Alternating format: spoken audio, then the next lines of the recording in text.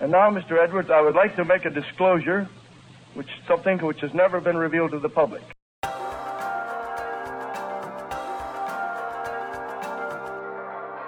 This is The Saucer Life, exploring the history and lore of flying saucers. I'm Aaron Gullius.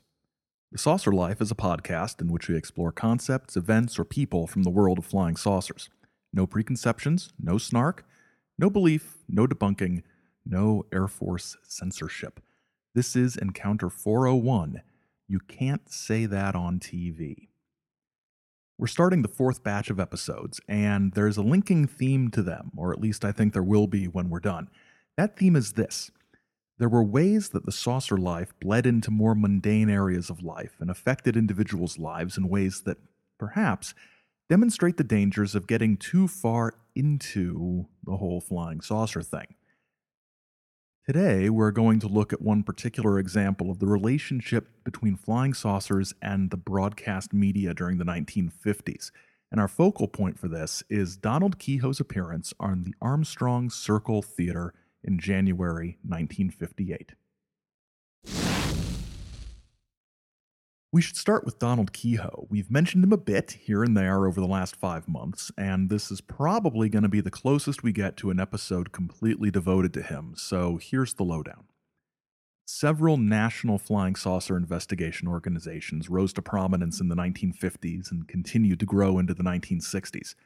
These outfits had a much less sensational, much more scientific or pseudoscientific approach than the contactees or more spiritualist-oriented groups like the Borderlands Science Research Associates. We've met Coral Lorenzen and her group APRO, and now we're going to discuss NICAP. Clara L. John and T. Townsend Brown founded the National Investigation Committee on Aerial Phenomenon in August of 1956. The group's stated goal was to, quote, direct a united scientific investigation of aerial phenomena, end quote. From its very beginning, then, NICAP aimed to be as serious as possible about the saucer question. Its board of directors included retired generals and admirals, physicists, and freelance saucer writer Donald Keyhoe.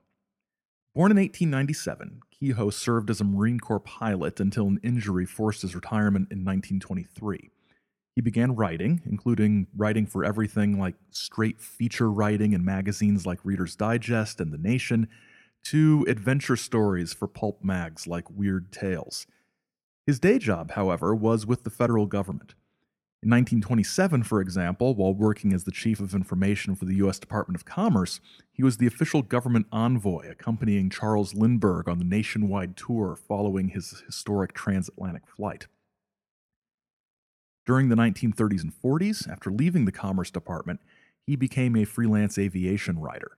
Keyhoe's first foray into the saucer life was an article in the January 1950 issue of True magazine entitled "The Flying Saucers Are Real." Keyhoe soon expanded this article into a 1953 book, Flying Saucers from Outer Space. This in-depth book firmly established Keyhoe with the public as an authority on flying saucers. In this early work, Keyhoe's focus was on citing reports and hypothesizing on possible reasons for the saucers' visits. Unlike many saucer writers, Keyhoe had a great deal of experience in both the military and the federal government, as well as aviation. This experience and the fact that he always used his full title of Major Donald E. Keyhoe, USMC retired, on his books, lent Keyhoe at least a superficial credibility that a lot of other writers didn't have. By early 1956, Keyhoe had sort of staged a palace coup and taken control of NICAP, changing its focus a bit.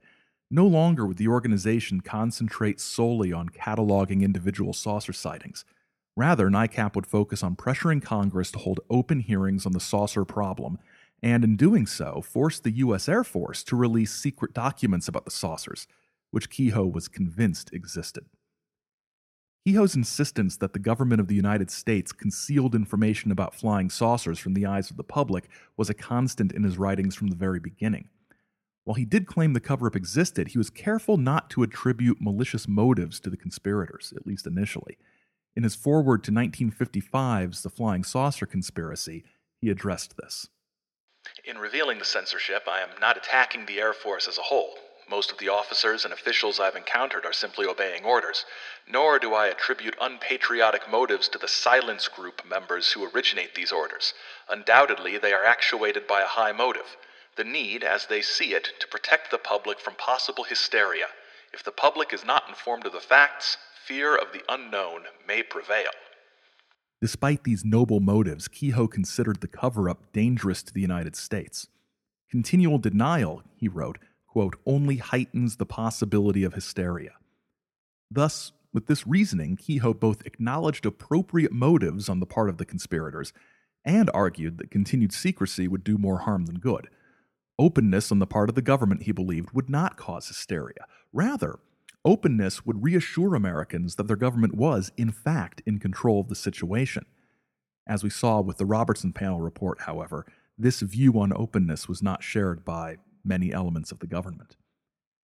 At the heart of Keyhoe's claims throughout the 50s was the assumption that Air Force officials had standing orders that restricted the kinds of information on saucers that officials could release to the public, and that only innocuous, easily dismissible cases such as hoaxes should be discussed publicly. This was referred to as Air Force Regulation 200-2. Keyhoe considered this as being, quote, a revelation in its apparent distrust of the American people, end quote. The cover-up, he claimed, took the form not only of these denials of saucer sightings, but of outright censorship. One incident that the flying saucer conspiracy detailed was that of NICAP board member Frank Edwards, who we met a few months ago. But to refresh your memory, Edwards was a prominent radio and print journalist who worked as a news commentator for the American Federation of Labor, back when labor unions hired newsmen to report news.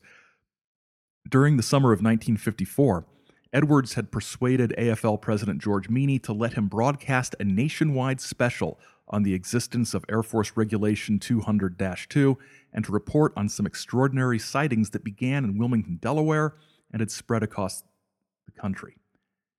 Keyhoe and Edwards both felt that this report would force the Air Force to reveal the hidden details about the saucers. But a few days before the broadcast, Edwards called Keyhoe and informed him that George Meany had ordered Edwards to scrap all mention of saucers and told him there would be a censor in the studio prepared to end the broadcast if Edwards failed to comply. He resigned rather than go on the air under those conditions. Edwards discussed this and other instances of censorship in his first book, Flying Saucers, Serious Business. In a chapter entitled Muzzles for Americans, Edwards acknowledged that the government might have had good reasons for saucer censorship, but he also charged that such censorship was not confined to the realm of UFOs, that any, quote, falsification was all right if the results were good. Edwards then went even farther.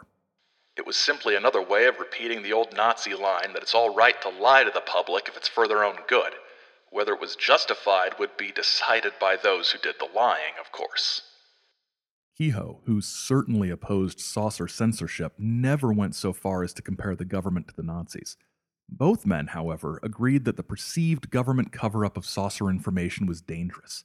Frank Edwards was on the NICAP board, and Keyhoe featured him prominently in all his books throughout the 50s and 60s. So Edwards' views on government censorship couldn't have varied too much from the NICAP party line, which pretty much reflected Keyhoe's ideas. Edwards' comments, like Keyhoe's, framed the question of flying saucers in a political context rather than a scientific or spiritual one. Establishing a political framework for UFO secrecy would, in later years, serve to give Keyhoe and NICAP a visible, high-profile adversary, making their quest more accessible to the public. You need a villain, don't you? And since we don't know enough about the flying saucers, we can't say they're a villain, necessarily. But the heroes need the bad guys, and the Air Force and later the CIA would serve as pretty adequate bad guys. And while the contactees' stories and viewpoints, for example, pushed back against this looming threat of nuclear war, Keyhoe's efforts, to a degree, focused on other areas of the Cold War milieu. Government secrecy was certainly not confined to the subject of flying saucers, but as with contactees' concerns about issues of war and peace, discussing flying saucers could serve as a relatively benign entry point for discussing concerns about the increasing role of secretive government entities. For Keyhoe, initially, it was the Air Force that was holding its cards too close to the vest. Later on, as we get into the late 50s and early 60s, he would start to point to the Central Intelligence Agency, a distinctly Cold War entity, a bit more so than the Air Force, which at least had existed in previous forms as the Army Air Corps and things. The CIA was a Cold War creation, and Keyhoe shifts his focus to that entity later on. But for the moment, in 57, 58, the Air Force is still the real bad guy. He had experiences that reinforced this belief that the Air Force was the bad guy, and the one that inspired the title of this episode occurred on January 22nd, 1958. Keyhoe was scheduled to appear on an installment of the CBS network's Armstrong's Circle Theater. Now, I've got to say, nobody anywhere that I've seen actually puts the apostrophe S at the end of Armstrong's Circle Theater. It's called this because it was sponsored by the Armstrong Cork Company, so it's Armstrong's Circle Theater. Everywhere you see it, it's probably going to be Armstrong Circle Theater, but that's not necessarily how it was really supposed to be. That was a really sort of boring grammatical aside, but it was bugging me. Anyway, this installment of Armstrong's Circle Theater was to feature Keyhoe along with saucer skeptic Donald Menzel and a representative from the Air Force. And from the very beginning, there was conflict among the parties about how this was going to be put together. The Air Force apparently vetoed any notion of a sort of debate or panel discussion format. They wanted a scripted format with each viewpoint on the saucers, the Air Force's investigations, Menzel's dismissal, and Keyhoe's accusation that there was more going on than either of the other guys thought. They would each be scripted out and presented separately. There wasn't going to be any sort of CNN crossfire Wolf Blitzer style action going on. The Air Force had a very heavy hand in the script as well. Keyhoe claimed that he only received 7 minutes of airtime. The Air Force received 25, and Keyhoe was required to clear his comments with the producers and the Air Force before he was allowed on the air. Keyhoe's script went through several revisions before producers cleared it for broadcast, and Keyhoe would assert that the Air Force was behind these revisions. During the broadcast, which went out live, Keyhoe deviated from the approved script, apparently. Consequently, the producer briefly cut the audio levels. The response from the public to the audio being cut was immediate, and CBS went into damage control mode, answering letters from the public. One example of this is a January 31, 1958 letter responding to a viewer concern about the censorship. And Herbert Karlborg, the director of editing for CBS, had to respond. This program had been carefully cleared for security reasons. Therefore, it was the responsibility of this network to ensure performance in accordance with predetermined security standards. Any indication that there would be a deviation might lead to statements that neither this network nor the individuals on the program were authorized to release. As a consequence, public interest was served by the action taken by CBS in deleting the audio in Major Keyhoe's speech at a point where he apparently was about to deviate from the script. For his part, Keyhoe issued a statement both to CBS and to the Armstrong Cork Company explaining from his perspective what had happened. Due to a misunderstanding on my part about rules of approval on script changes, it was necessary for Armstrong Circle Theater and CBS to interrupt a statement I was about to make. While I mentioned it to one or two persons connected with the program, I had not discussed it with the director or producer or any representative of CBS.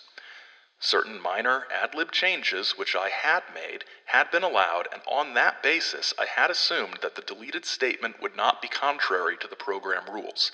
Since then, I have been told that CBS continuity has to approve extreme departures from scripts. Therefore, the producer and director had no alternative but to order audio cut off, since they had no idea of what I was about to say. With regard to this incident, longtime Keyhoe associate Richard Hall, writing in 2005, came to the following conclusion. One can only conclude that Major Keyhoe's credibility was such that someone feared a panic. Certainly, the notion that one man's opinion would somehow violate national security or cause any sort of panic among a public eager for more information about UFOs seemed very strange at the time and makes no more sense in retrospect. To say that's the only conclusion one could draw is questionable, I think. And the reason I think that's questionable is the nature of what Keyhoe actually said and what was actually censored, as well as the way Keyhoe spun this censorship to NICAP members and the public. The question is this: exactly what was censored and what was not?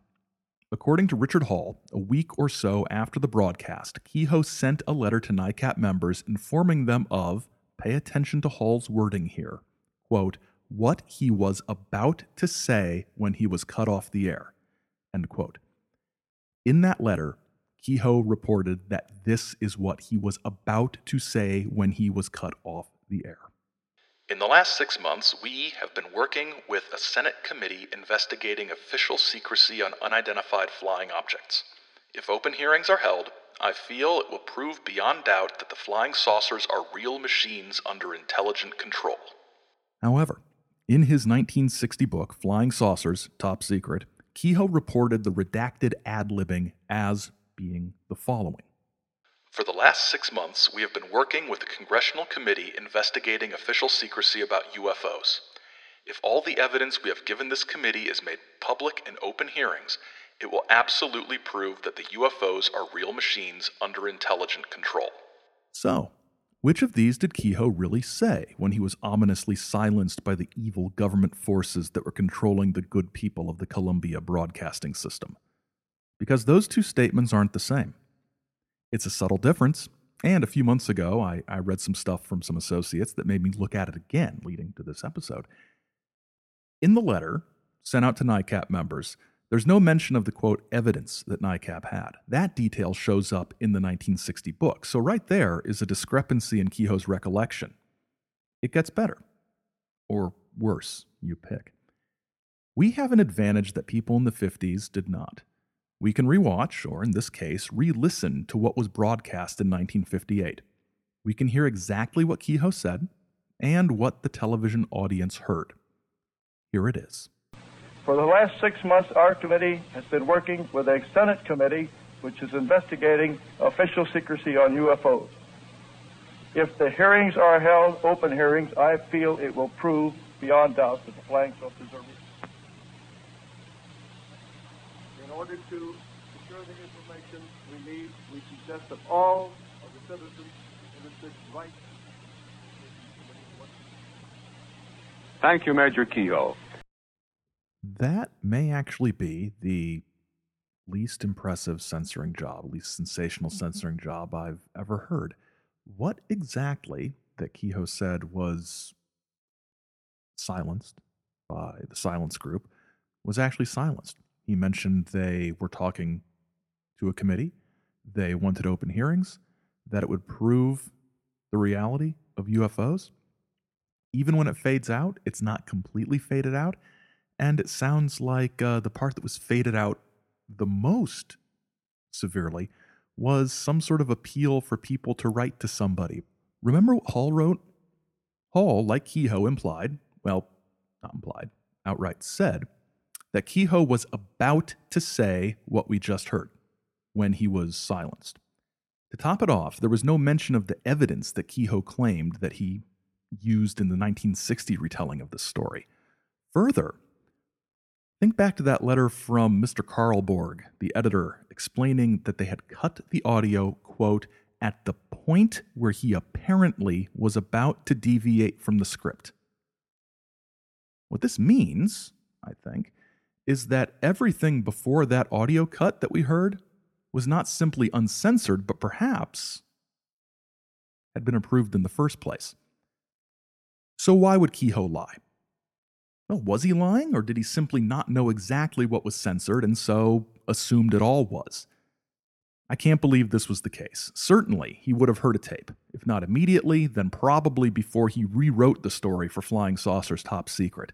I mean, we've just heard a tape, and this is 60 years after the fact. Actually, almost exactly 60 years after the fact. He didn't hear a tape. He didn't know what had been silenced. Nobody had access to that. Whatever. I don't believe it. Certainly, he would have heard a tape. But even if he had heard a tape, he knew that unless the public had been watching on January 22nd, or they knew somebody who held a mic up to the TV speaker and recorded that live program on reel-to-reel tape, they wouldn't have heard it. And even if they heard it, they probably didn't remember every word and every detail. He could tell the public his preferred version of the truth. After all, CBS had acknowledged they cut the audio. There's clearly a cover-up.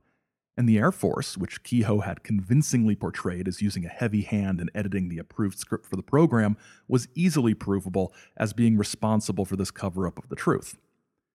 And the notion of an Air Force cover-up was NICAP's bread and butter.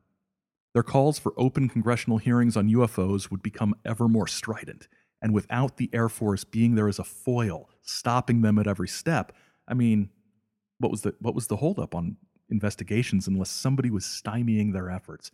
The Air Force played that role. When there were objections to hearings, Keyhoe and his cohorts could point to the Armstrong Circle Theater incident as a clear example of the military and intelligence community's desperation to keep the public from knowing the truth.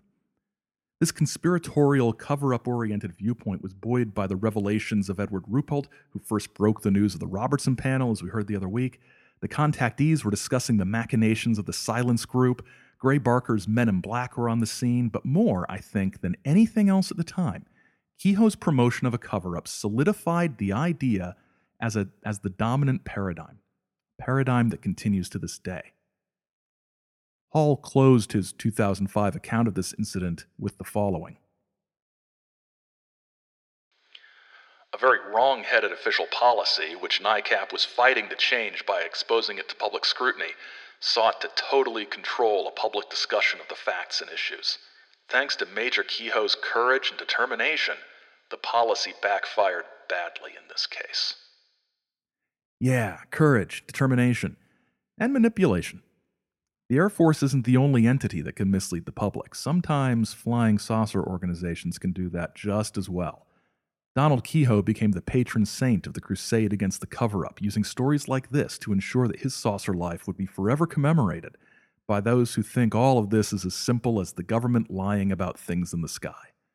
His and NICAP's reductionism, confining the study of flying saucer phenomenon to the investigation of sightings and government suppression of the truth of these sightings, all the while avoiding stories about saucer occupants, contacts, and most of the other really cool, weird stuff, would eventually lead to an official government-sponsored and government-funded investigation. They would get something that was very close to what they had asked for. As we'll see in a few episodes, in the saucer life, you really need to be careful what you ask for. In our next encounter, it's the end of the world as we know it. Hopefully we'll all feel fine. Thank you this time to Wendy Connor's Faded Disc Archive, now hosted at archive.org, to the mysterious LM, a member of one of the many, many secret cabals with which I'm associated, for smartening me up to the slight but significant discrepancies between Keyhoe's statements in his book, the letter to NICAP members, and of course, the actual audio. Thanks as well to the NICAP.org website, which houses the Richard Hall article I cited and the CBS response to the viewer complaint about censoring Major Keyhoe. You can follow along with us at saucerlife.com and on Twitter and Instagram at saucerlife, or you can email us at thesaucerlife@gmail.com. If you haven't already, you can subscribe to The Saucer Life on iTunes, Google Play, Stitcher, and or your preferred podcast app through the RSS feed on the website.